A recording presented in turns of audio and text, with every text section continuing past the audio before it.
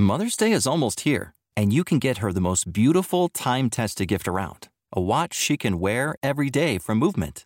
Whether your mom is into classic dress watches, rare and refined ceramics, or tried-and-true bestsellers, Movement has something she'll love. And right now, everything at Movement is up to 50% off site-wide during their Mother's Day sale. A watch is a gift that celebrates all the time you spent with Mom. And a Movement watch is even more than that. Movement uses industry-leading materials for their fresh, modern watch designs, from technically complex ceramics to vintage-inspired style, all for an incredible value your wrist and wallet will both love. And with one-size-fits-all convenience and fast free shipping and returns, it's a stress-free shopping experience. Save big on the best Mother's Day gift ever with Movement. Get up to 50% off site-wide during their Mother's Day sale at MVMT.com. Again, that's up to 50% off at MVMT.com. The future is a hefty responsibility and not one that we take lightly. But then, taking things lightly has never been what Hefty is about. That's why we've created the Hefty Renew program that turns hard-to-recycle plastics into valuable resources like park benches and building materials. To participate, simply fill up an orange Hefty Renew bag with accepted items, tie it up, and drop it in with your regular recycling. That's it. It's that easy. It's time to rethink recycling with Renew. Particular valued resources may vary by geography. More info available at heftyrenew.com. You're listening to Red Leg Nation Radio, the official podcast of redlegnation.com.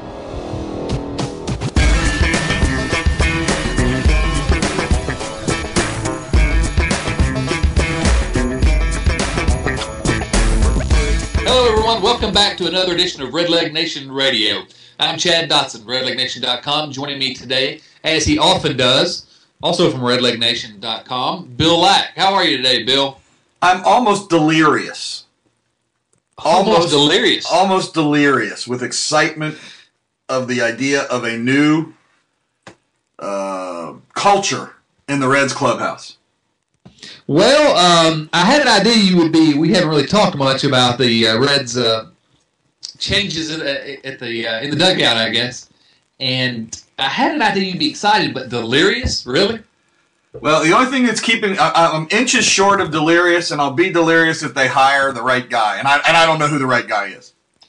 I don't know who the right guy is, and we can talk about the guys that they're thinking about. But obviously, in our last podcast, Joel Luckup and I discussed some of what was going on in the wake of the Dusty Baker firing last week, and some of the possibilities that had been coming out at the time. That was just a day or two after it had happened.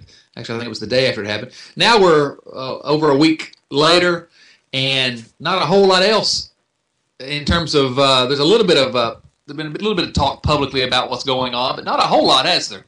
No, there really hasn't. But there have been some interesting speculations, and C. Trent put an interesting article together in the Enquirer with some names that are kind of ones that aren't getting bandied about, regularly. And John Arardi put forth, I thought, a very interesting name.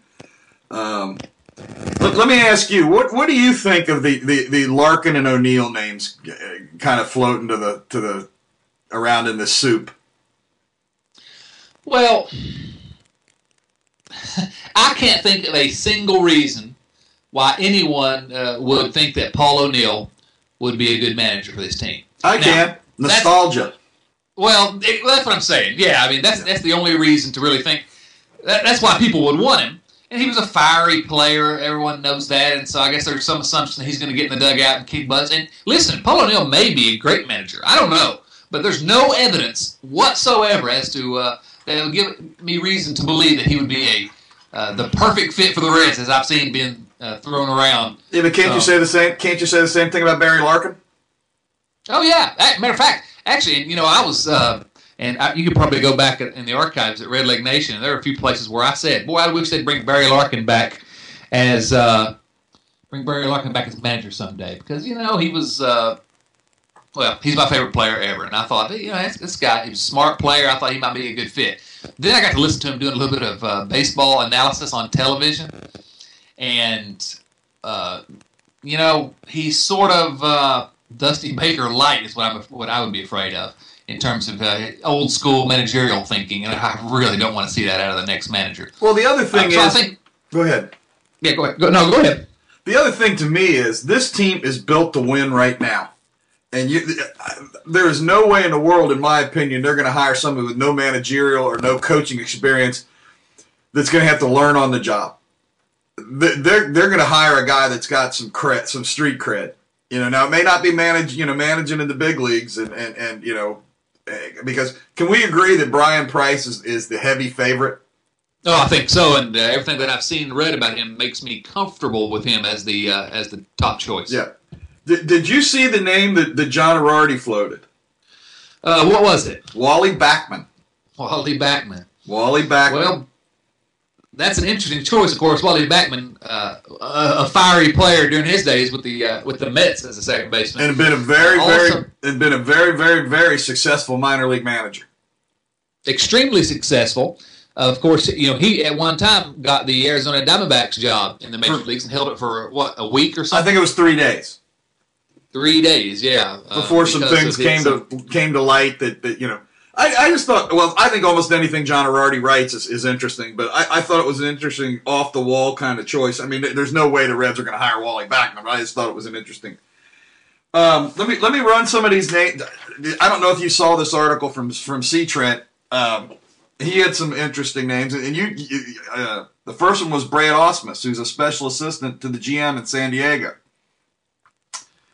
He's a Dartmouth grad. He's known one of the smartest guys in baseball, and he interviewed with the Red Sox last year for a managerial job. I think he's an interesting choice, or an interesting idea. Delino DeShields. The Reds aren't going to take the guy from the Double-A and put him on the big league squad, even though I think Delino DeShields, after watching him manage in Dayton, myself, I think he's a future big league manager. I don't know if it's here. Interesting, really. You're that impressed with him? Yeah, I was very impressed with him. He manages an aggressive style of baseball. It's hard to judge sabermetrics and managing style in the minor leagues because they have to do things a little differently. Next name on C. Trent's list was Billy Hatcher. No way. I mean, for one thing, I don't see that. Let me ask you this question: If we stay in house and make Brian Price the manager, do you keep anybody else on that staff? Well, that's largely going to be Brian Price's decision because he's seen these guys work up close, and I hope that it's not going to be a matter of friendship or something like that. Well, I don't think it is necessarily his decision. I think it's his and Walt Jocketty's decision, and probably Bob Castellini's. Yeah, but they're going to let Price pick some of his own coaches at least. Some, yes, I agree. But I would not be averse to cleaning the house entirely as just a public statement, if nothing else. Well, you got to change if they feel like they need to change the culture or the exactly that would. Which is the only thing you can really get out of the Dusty Baker firing is the front office, the ownership decided that there was a problem, with the culture of the team and the way the team was playing. Then to me, I mean, you keep Price because you can't. There's no way you can argue against the job he's done with the pitching staff, and maybe even the bullpen coach, whose name I can never remember. But the rest of them, they're gone. Everybody'd be gone. Yeah. And I would not actually be surprised to see them do that, with the exception possibly of Billy Hatcher, frankly, because he's a former Red and he was on the 90 team, and there's a lot of nostalgia. That's one thing that concerns me a little bit about this managerial search, and the fact that Larkin and O'Neill's names have popped up, and is that Bob Castellini has done in my opinion, amazing job in terms of sort of focusing on the history of the Reds and raising awareness of the history of this great franchise. Now, I do not think, I say that I'm scared about that, but I don't think he's going to let that color the way they go about this managerial search. If you saw the look on his face after the Reds lost that one-game playoff, this is a guy that does not like losing, and they're ready to win now. So that eliminates two of these names on this list because the other name on this list was Chris Spire, and I don't see any way. I mean, speaking of Dusty Baker Light, no chance. Ken no chance. Ken Griffey Sr. is also on this list. I don't see that happen. For one thing, they didn't even promote him last year. They jumped the line of DeShields over him from A to Double-A and left Griffey at High A. Another name on this list. Here's one that I think you'll like. How about Dave Martinez, the bench coach of the Tampa Rays? That's a name that's been bandied about just a little bit. Frankly, if we're going to go into the Tampa Bay dugout, I'll just as soon take Joe Madden if it's all the same to you. But I don't know. You think they're going to let him get away? No. If ifs and buts were candy and nuts, we'd all be happy at Christmas. Exactly. But if I had my choice, that's a guy I'd take. But Martinez is a guy that I think you've absolutely. His name's been tossed around, and I presume he's looking to move into a managerial spot somewhere. And I would 100%, without question, I'd give him an interview because the way they do things in that Tampa Bay organization, the way I'd love to see them doing things in this Reds organization. Now, it's not exactly a perfect apples to apples comparison, but just the things that he's been sitting by Joe Madden's side and watching him do, and I presume they've talked through all these things. Joe Madden knows what he's doing, and he manages differently than these typical by-the-book managers, as I call them. And so I don't know enough about Martinez to know whether he'd be a good manager, but I would, without question, give him an interview. Another name on this list has a Reds connection, and that's Eduardo Perez. Yeah, I saw that too. And again, Perez and Ken Griffey and Barry Larkin and Paul O'Neill, we're talking about guys who now, Griffey does have some managerial experience in the minors, but I think it goes. If you look at these guys in a vacuum, without considering their connection to Reds history and to the great Reds team, we're talking to the 1990 and team and the Big Red Machine. And no. I'm not talking about Tony. I'm talking about Eduardo. I know, but his dad. I'm saying there's a. Eduardo stuck around in Cincinnati as a player for too long because of who his dad was, in my opinion. And I think if you look at these guys in a vacuum, you got to ask, what are their qualifications outside of the fact that they used to play? Well, Perez. Now, to be fair, Perez was a hitting coach in the big leagues for 2 years and was a bench coach with the Astros this year. So he's got some major league experience. He does, but what's out there? And I'm not saying there's not some reason he'd make a good manager. There's not some evidence that he'd make a good manager. I don't know what it is. What's out there, and it might be something you only know if you interview him. But I think it's difficult sometimes for fans, certainly, to evaluate these candidates because, number one, we don't know enough about their managerial philosophy and what they do. And number two, when they're connected to the great Reds teams of the past in some way, there's always going to be fond feelings. And so it's hard to properly evaluate him, I think. I don't know what Eduardo Perez has done or any reason why I should think he'll be a good manager in the big leagues. He might be. I just don't know what the reasons are to believe that. All the article says is he's young. He's only 44. He's managered in Puerto Rico in the Winter League, and he's highly thought of in baseball circles. The last name on this list is Matt Williams, the third base coach of the Diamondbacks. Right. And he's an interesting guy just for working with Kirk Gibson, and I like the way Gibson manages too. At least the hard-nosed style that he brings to his ball clubs, which I think the Reds could use some of that. But other than that, I don't have anything to say about Matt Williams. Other than the fact that this article brings up the fact that he was mentioned in that Mitchell report with his ties to the Peds, and whether that would have an effect or not, I don't know. I don't care about that from my perspective, but I don't know if the Reds will care or not. The thing, and you kind of brought this up, the thing that concerns me about Mr. Castellini making this decision is he's made decisions in the past, in my opinion, to please the fans. I think the Phillips contract is a prime example, and he cannot do that with this managerial choice. He has to get the best guy, and even if it's a Sparky Who signing, he can't be afraid to be bold. You know what I mean? Exactly, and that's probably going to mean taking a back seat and letting his baseball people make this decision. Which you hope is what happens. Absolutely. Now, whether we can trust the baseball people to make the decision, that's a whole different question. Walt Jocketty has done more right than he's done wrong, I'd say. So, and I think everyone is fully aware that this team needs a different type of manager. This is a very important decision for this franchise. So I presume they're going into it with the adequate amount of seriousness. I think in terms of what kind of manager they need, there's been a lot of talk about, for example, with Brian Price, the way he approaches people, the way he holds people accountable. Yep. I have a real feeling they're going to go. You mentioned the fiery type of guy, and a guy like Matt Williams or Wally Backman, for example. And I don't know that Brian Price is fiery, but all the reports are that he doesn't let his players get away with a whole lot. He holds them accountable. And I think there's almost no question, in my opinion, that if possible, they're going to get a manager who is not as laid back as our previous skipper, a guy that's not going to manage in September and October like it's a mid-May game, businessman special. So you agree they're probably going to go for some sort of a fiery type manager? I don't know. I'm like you. I think the biggest thing is that they've got to ratchet up the intensity in the clubhouse.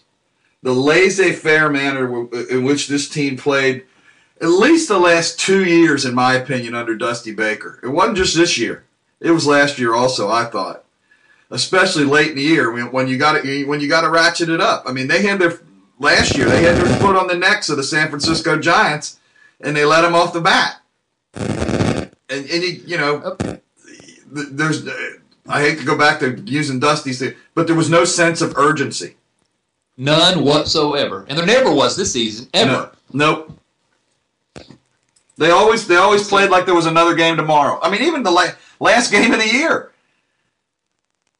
You bring in Logan Ondrusek. Are you kidding me?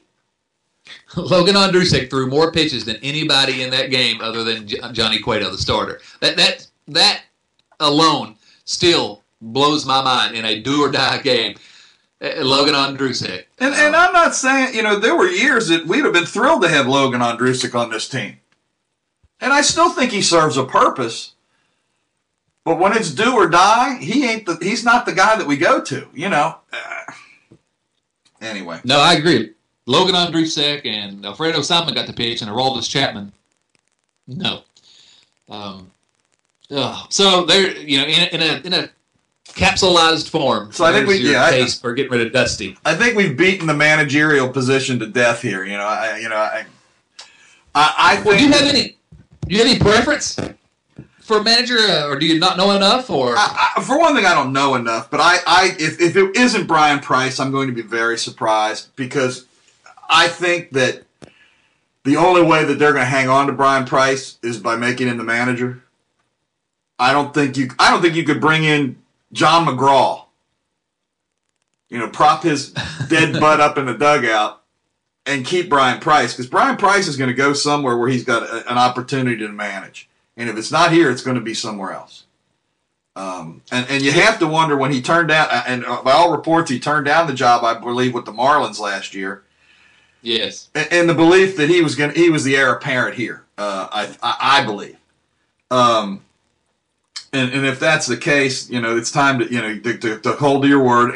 And like I said, I don't know enough about Brian Price. I read the quotes from Bronson Arroyo. Some other things have been said, and he seems like he brings the right combination of things to the table. And if they can hire the right rest of the coaching staff, I think it can be a good fit. But if it's not Brian Price, I'll be very surprised. I think he's the leader in the clubhouse at this point, and I would actually, like you, I would be a little surprised if it weren't Brian Price. I'm fine with Price, which is surprising to say. Of course, then again, I went my old college, the University of Virginia. They hired a football coach 3 years ago, and at the time I said, "Boy, I'm really happy with this hire. This is a great hire." And, of course, they're on their way to a 2-win season this year. So there's a lot I don't know about coaching searches. But from everything I've heard about Brian Price, I had no problem with giving him a chance. Now, earlier this week, just to make one final point on the managerial search, I've been sort of following the managerial search of the Mariners because, Brian Price has spent a lot of years within the Mariners organization. And that's the place I always sort of felt if the Reds were going to lose him, it's going to be to Seattle because they're looking for a manager this year as well. And I saw an article earlier this week that they have put on, and the quote was, they put on the full court press to try to talk Sweet Lou Piniella into coming out of retirement to manage them. See, that's a nostalgia hire to me. Well, it's 100% for them because he's the best manager in their history, clearly. Yeah. And of course, Lou's got some a nice line on his resume from Cincinnati as well. And I thought, boy, if Lou Piniella starts entertaining offers to come back to manage, then we're going to start seeing rumors that the Reds are going after him. Now, of course, Piniella's response was, "Forget about it. I'm retired. I'm doing 10 or 15 games a year with the Yankees, and I'm very happy doing that. No interest in getting back in the dugout." But talk about a nostalgia hire. Twitter would have gone insane if it turned out that Lou Piniella was a manager. Yeah, if he was looking for a job again. Yeah. So, okay. Well, we've discussed what ultimately occurred in the 2013 season in terms of Dusty Baker getting released, and you're continue to be delirious over that, and I imagine you will be for quite some time until the first time Brian Price orders a sacrifice bunt. But let's take a look back at 2013, if we could. We're a couple weeks out, week and a half since the Reds played, and well, they sort of played. They barely showed up in that one-game playoff. But since the season ended, and what a crazy season this year. There are some things that went right this year, though. The Reds did win 90 games. That's not nothing. And there were years when we would have loved 90 games a lot of years. I think about the mid 2000s, and it seemed like a dream to even think about 90 wins. So let's not. I think we shouldn't lose perspective here. The Reds finished terribly, but 90 wins is not bad, is it? No, it's not. And that's 90 wins without having the Astros in your division. If the Astros were around, it could have been around 96, or 97. Who the hell knows? But that being said, they won 90 games, but they finished third. And you know what? That's what it's all about. It's where you finish. Think how many games you win. Well, I thought that was obviously the way the Reds finished up the season contributed to Dusty Baker's demise. But I thought, if you look at it in a vacuum, Dusty won 90-plus games 3 straight years. But this year, he won 7 fewer games. The Reds were, fighting last year for the best record in the National League by the end of the season. This year, they won 7 fewer and finished in third. I think that's a substantial difference just year to year. And when the Reds had decided they were going to go all in this year, when you look up at the end of the year and you see that they finished 2 spots lower in the division and 7 games lighter in the win column, Dusty Baker's case for sticking around seems a little bit less impressive. Anything that pops out at you that sort of went right this year? Shin-Soo Choo. I developed a serious man crush on him early, and it held all year. I just think he's a heck of a player. I love watching him play baseball. And they talked about his defense in center field, and after the first couple of weeks, maybe the first month, you didn't hear much about it anymore. Was he a Gold Glover out there? No. But he hustled, and he made good decisions for the most part, and defensively, and what he did offensively for this team, I don't think you can complain about. Well, defensively, obviously, he should have been in left field. He was a below-average center fielder. He wasn't brutal in center field, but he was slightly below average, according to the advanced metrics. But which are kind of a crapshoot, to be honest. I mean, I don't. Yeah, exactly. Yeah, that's not the be-all and end-all.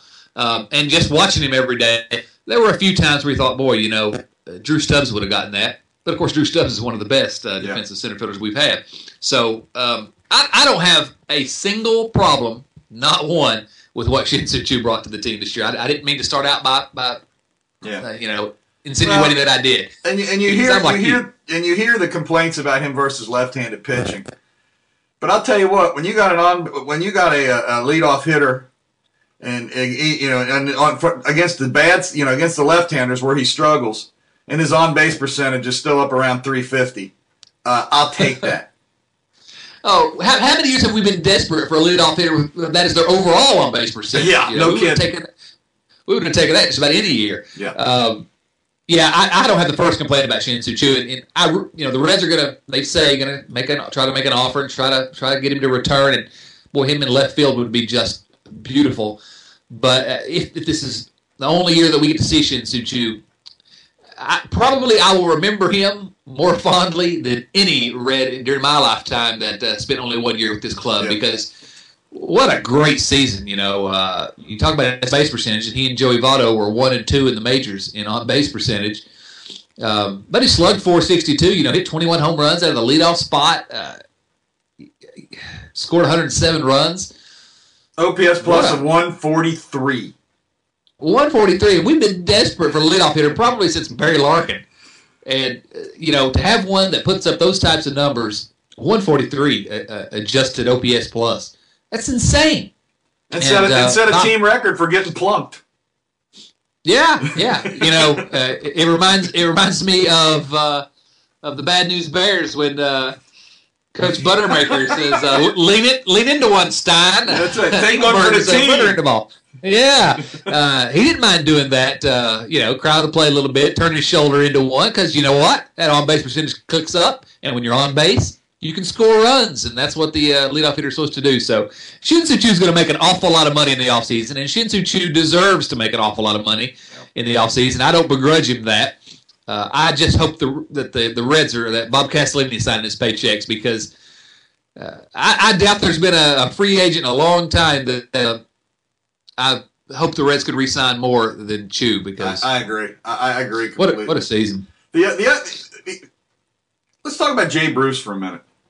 Let's do that. His season this year was, again, pretty comparable to last year and the year before, and even pretty close to the year before that. And this is his 23, 24, and 25 6-year-old seasons. Is Jay Bruce what Jay Bruce is going to always be? Well, in some ways, and we talked about this before, in some ways his year does look awfully similar to some previous years. But I got to digging a little bit, and I think that Jay Bruce, if you look at his numbers, batting average, on-base percentage, slugging percentage, in some ways his numbers, as we said, are very similar to all the previous seasons except for 2010, which was his greatest performance, just on the slash and the rate stats. And even then it wasn't dramatically different than last year. No, I agree.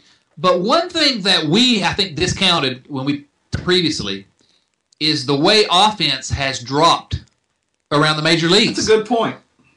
And so his numbers actually look a little bit better in that context. And as a matter of fact, he posted 5.1 wins above replacement, which is more than he's posted in any season of his career. It's 3.5 more than he posted last year. It's more even than he posted in that great 2010 season. Yes, it is. That he had. So I think in some ways, Bruce did take a little bit of a step forward, and nobody really noticed it because it didn't show up as much in his statistics. I think part of the reason that his wins above replacement jumped up so much is that his defense went back to being Jay Bruce-like. Gold Glove caliber, Jay Bruce-like defense. And his counting numbers did go up. Now he got a lot more plate appearances this year. He got 60 more plate appearances than he got last year. But his doubles increased, his RBIs increased, his home runs went down a little bit. He struck out quite a bit more, but I don't know if his percentage jumped. I didn't look at that. But again, if this is the Jay Bruce that we're going to have, I can live with it. Oh, absolutely. And I think there's even a chance he may improve a little bit more over this. But if this is what it is, this is an all-star caliber player. 5 wins above replacement is all-star caliber in sort of the rough calculation. And what more can you ask for? All-star caliber right fielder and Gold Glove caliber right fielder.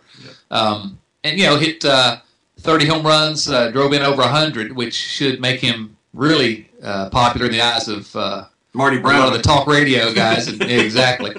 Now, the one thing that concerns me a little bit is he has traded a few more singles for walks, it appears to me, because you're right, he got almost 700 plate appearances this year, and he's never had that close to that many. But he walked 63 times, which is about what he walked last year in 44 fewer plate appearances. It's fewer times than he walked back in 2011 when he had 33 fewer plate appearances. You hope, I guess, as they get a little bit older, they're commanded the strike zone. And I guess what my hope had been, and this might have been an unrealistic hope because nobody can beat Joey Votto, but I had the influence of Votto on. I hope that it would influence Bruce's approach to the strike zone. Yeah, his strikeout percentage did jump a couple of percent this year. I just looked it up. But I'll take what we get from what we're getting from Jay Bruce, and won't complain. I mean, would I like to see him be a little bit better? Sure, I'd like to see everybody be a little bit better. But you have to be realistic in your expectations too. Yeah, absolutely. And he has improved to where he's pretty much he's an above average hitter even against left-handers. Actually, nowadays he's become one of the better. Everyone still gives him flack for not being able to hit left-handed pitching, but you look at his numbers across the board; they're not bad against left-handers, and he's hit more home runs than anybody against left-handed hitters over the last 2 or 3 years. So, I'm like you. I hope Bruce gets a little bit better, and I think there is room for him to get a little bit better. He just turned 26 after all. It's hard to believe he's been around so long, and he's just 26 years old. But I'm actually happy with the season that Jay Bruce posted this year. No complaints whatsoever, especially when you consider that and there's a really good argument to be made that he and Votto and Chu are the only 3 above-average hitters in that entire lineup. Yep. I'll take what Bruce has given us. Yep, I agree. How about we move on to, since we're talking, let's go ahead and sort of talk through about some of the players. And one idea you had, actually, and I think it's a good idea, was to let's grade some of these players. What grade do you give Chu and Bruce, since we've talked about them? Chu, I think you give an A. I mean, no problem giving him an A. I mean, the guy had a 143 OPS plus. I memean, walked 112 times, hit 21 home runs, stole 20 bases, even though he got thrown out 11 times. The Reds' base stealing is atrocious. That's something else that I think needs to improve. Bruce, I give Jay a B plus. Like you said, he seems to have dropped off a little bit from last year. But like you said, with the offense dropping all over the league, maybe that's not completely fair. But I give him a high B, maybe a low A. Plus with his defense, a 5, like you said, a 5.1 WAR, and now Fangraphs has him at 4.1, but they grade a little. I think they're a little tougher grader than Baseball Reference is. Yeah, I'm looking at Baseball Reference, and they do have different formulas. But I give Bruce B plus. Mm-hmm. Chu, I could probably be talked into an A plus, given just how much better he was than anything else the Reds had at the leadoff position over the last decade. But certainly A is very fair. What about Joey Votto? That's the other elephant in the room that we've not really discussed much. And the discussion this year was about Votto. Yeah, and there's been some things come out after the season where Joey's talked a little bit, and it sounds like he's basically admitting that the knee bothered him all year. He's talking about treading water and yada yada yada, and I've had knee surgery, scoped, and and I'm not going out there playing first base, 160 games a year. I'm concerned at the loss of power from Joey Votto for the money that they signed him for. And I'm not popping on Joey Votto other than his defense, which was absolutely horrendous this year. You can't pop on a guy that's got a 926 OPS, but his slugging percentage did drop, and I'm concerned. I guess I'm not concerned. My question is the Joey Votto that we saw this year the Joey Votto that we're going to see next year? Or is he going to regain that power and that ability to drive the ball? I mean, he lost 70% off 70 percentage points off his slugging percentage this year. It's a career low for him. That's concerning to a guy you've got signed to a long-term deal in a power position. Yeah, absolutely. I think that there's reason to be concerned in some ways. Now, concern, the guy still put up 6.5 wins above replacement. Still led the league in on-base percentage for the fourth straight year. So, concern, it depends on how you look at that. But on the other hand, even Votto has said, "Listen, this wasn't my best year," and he conceded that, and it wasn't this year's.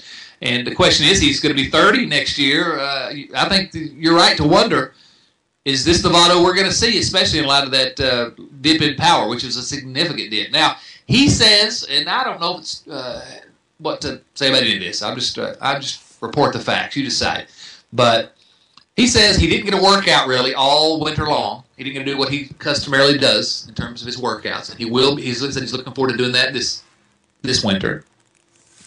And so he was just never right all season long because of that. And that seems like a little bit of a little bit of an excuse.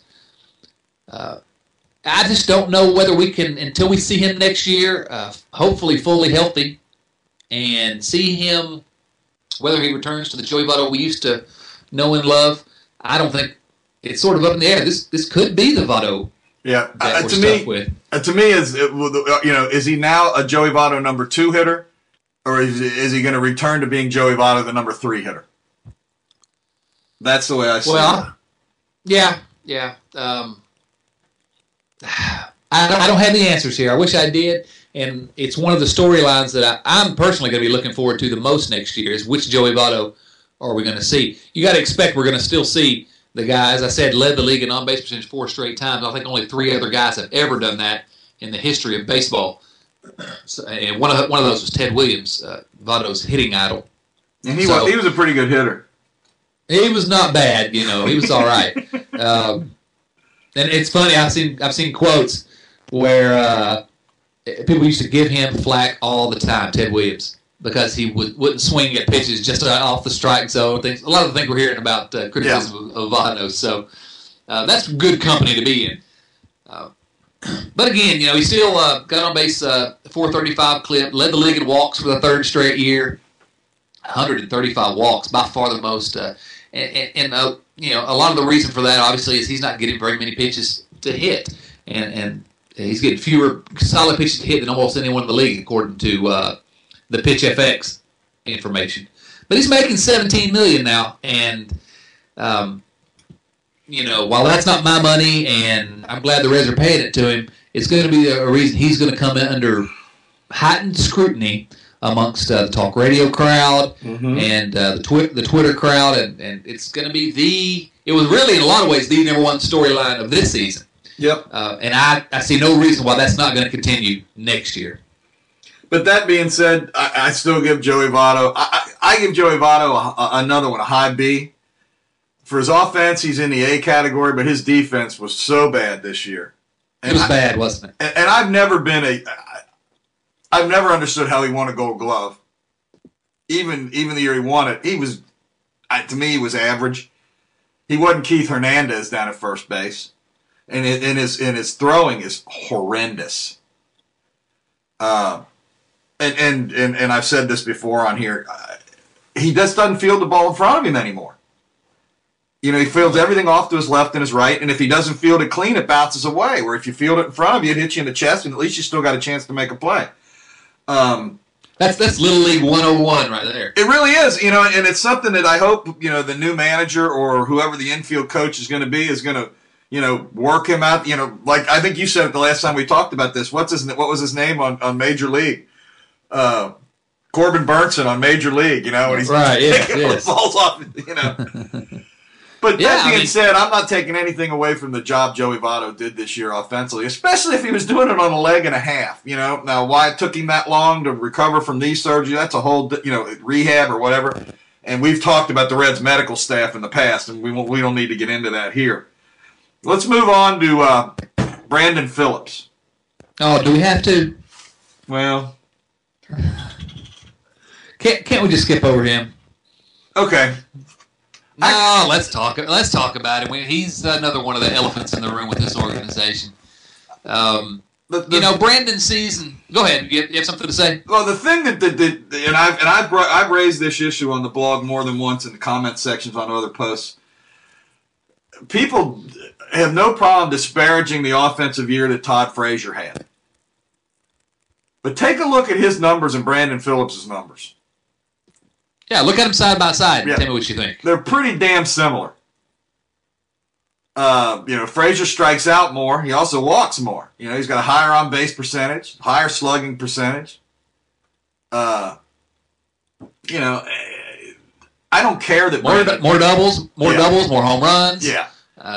So we can't talk about Frazier cratering out and then give Phillips a pass. You can't do it.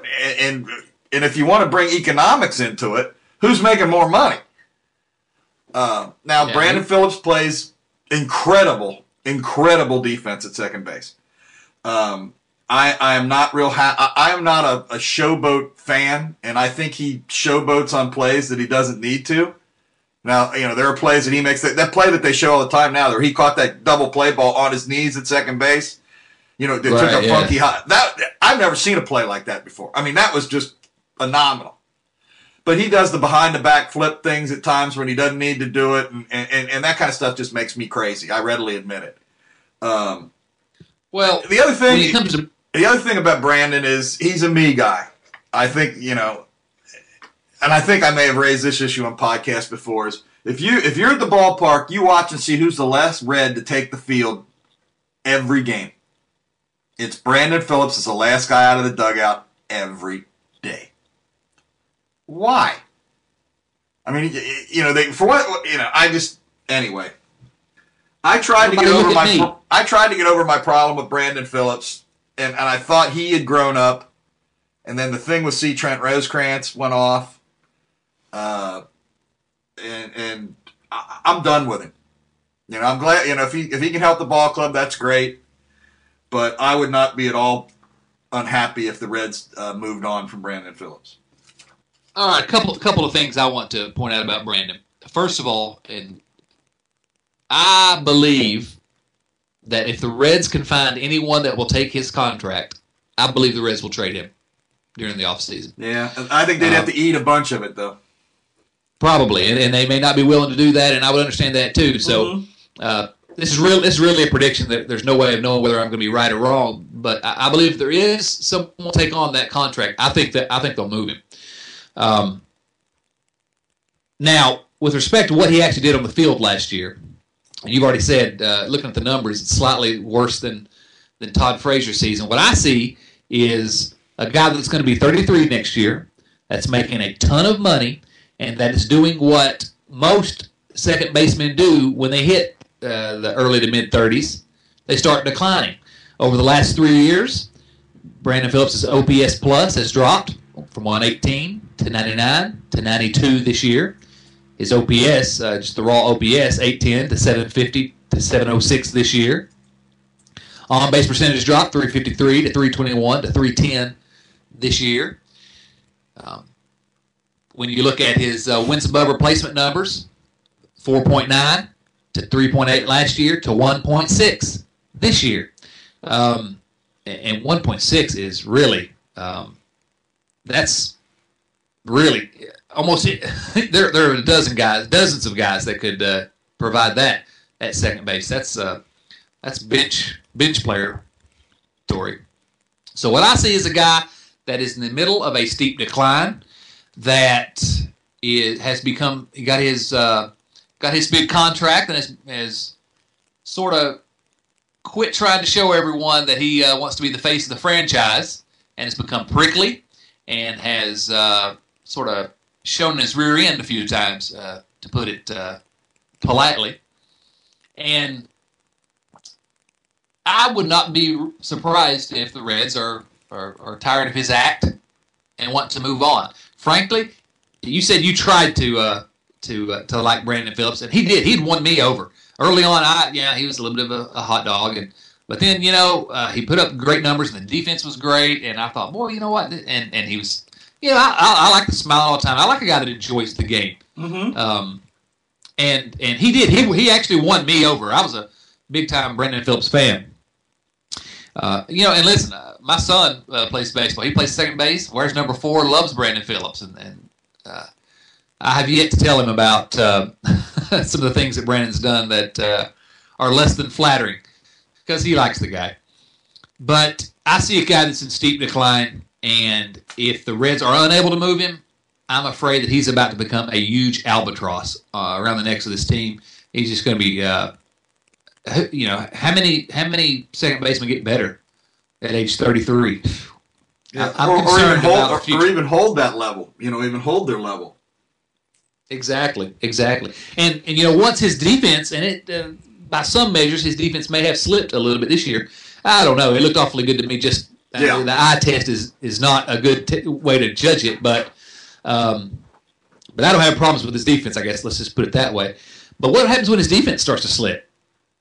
He battled some injuries this year, and what happens when he loses some range or loses his arm a little bit, and the defense starts to go downhill? He's really not going to be a very valuable player at that point. Well, the other concern is, to me, you've seen the way he deals with people at times and this kind of thing. Let's assume that the new manager decides that he's not a 2, 3, 4 hitter anymore, and they're going to hit Brandon Phillips in the 5, 6, 7 slot. Do you think he's going to react well to that? And how's that going to play in the clubhouse? No, he's not going to react well to that. I can't see any way, because you mentioned me first, and a lot of times it seems like he is. That's sort of what went into the whole C. Trent fiasco. How dare somebody question my on-base percentage, He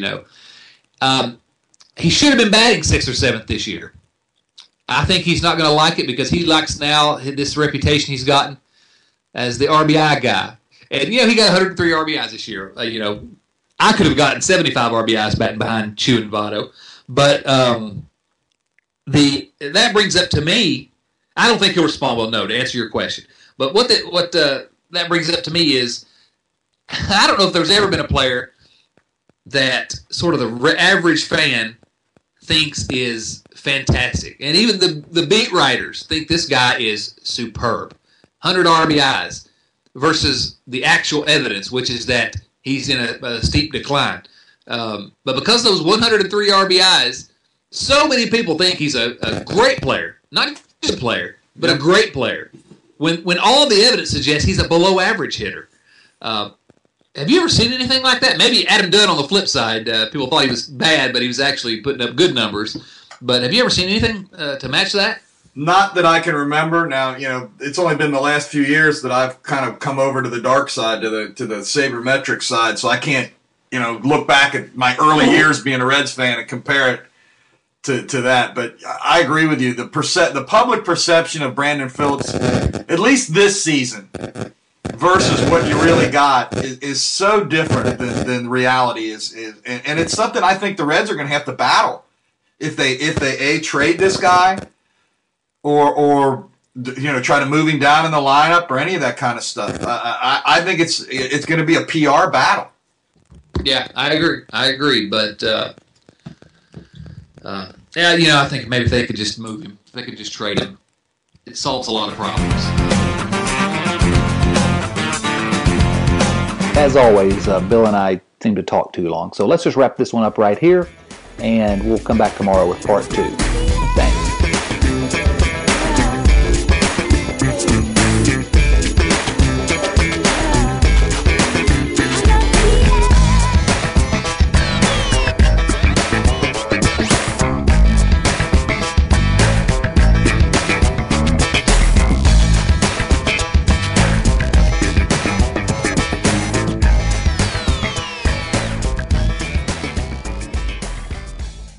Mother's Day is almost here, and you can get her the most beautiful time-tested gift around, a watch she can wear every day from Movement. Whether your mom is into classic dress watches, rare and refined ceramics, or tried-and-true bestsellers, Movement has something she'll love. And right now, everything at Movement is up to 50% off site-wide during their Mother's Day sale. A watch is a gift that celebrates all the time you spent with mom, and a Movement watch is even more than that. Movement uses industry-leading materials for their fresh, modern watch designs, from technically complex ceramics to vintage-inspired style, all for an incredible value your wrist and wallet will both love. And with one-size-fits-all convenience and fast free shipping and returns, it's a stress-free shopping experience. Save big on the best Mother's Day gift ever with Movement. Get up to 50% off site-wide during their Mother's Day sale at MVMT.com. Again, that's up to 50% off at MVMT.com. At Grainger, we're for the ones who specialize in saving the day. and for the ones who've mastered the art of keeping business moving. We offer industrial-grade supplies for every industry, with same-day pickup and next-day delivery on most orders, all backed by real people ready to help. So you can get the right answers and products right when you need them. Call, click Grainger.com, or just stop by. Grainger, for the ones who get it done.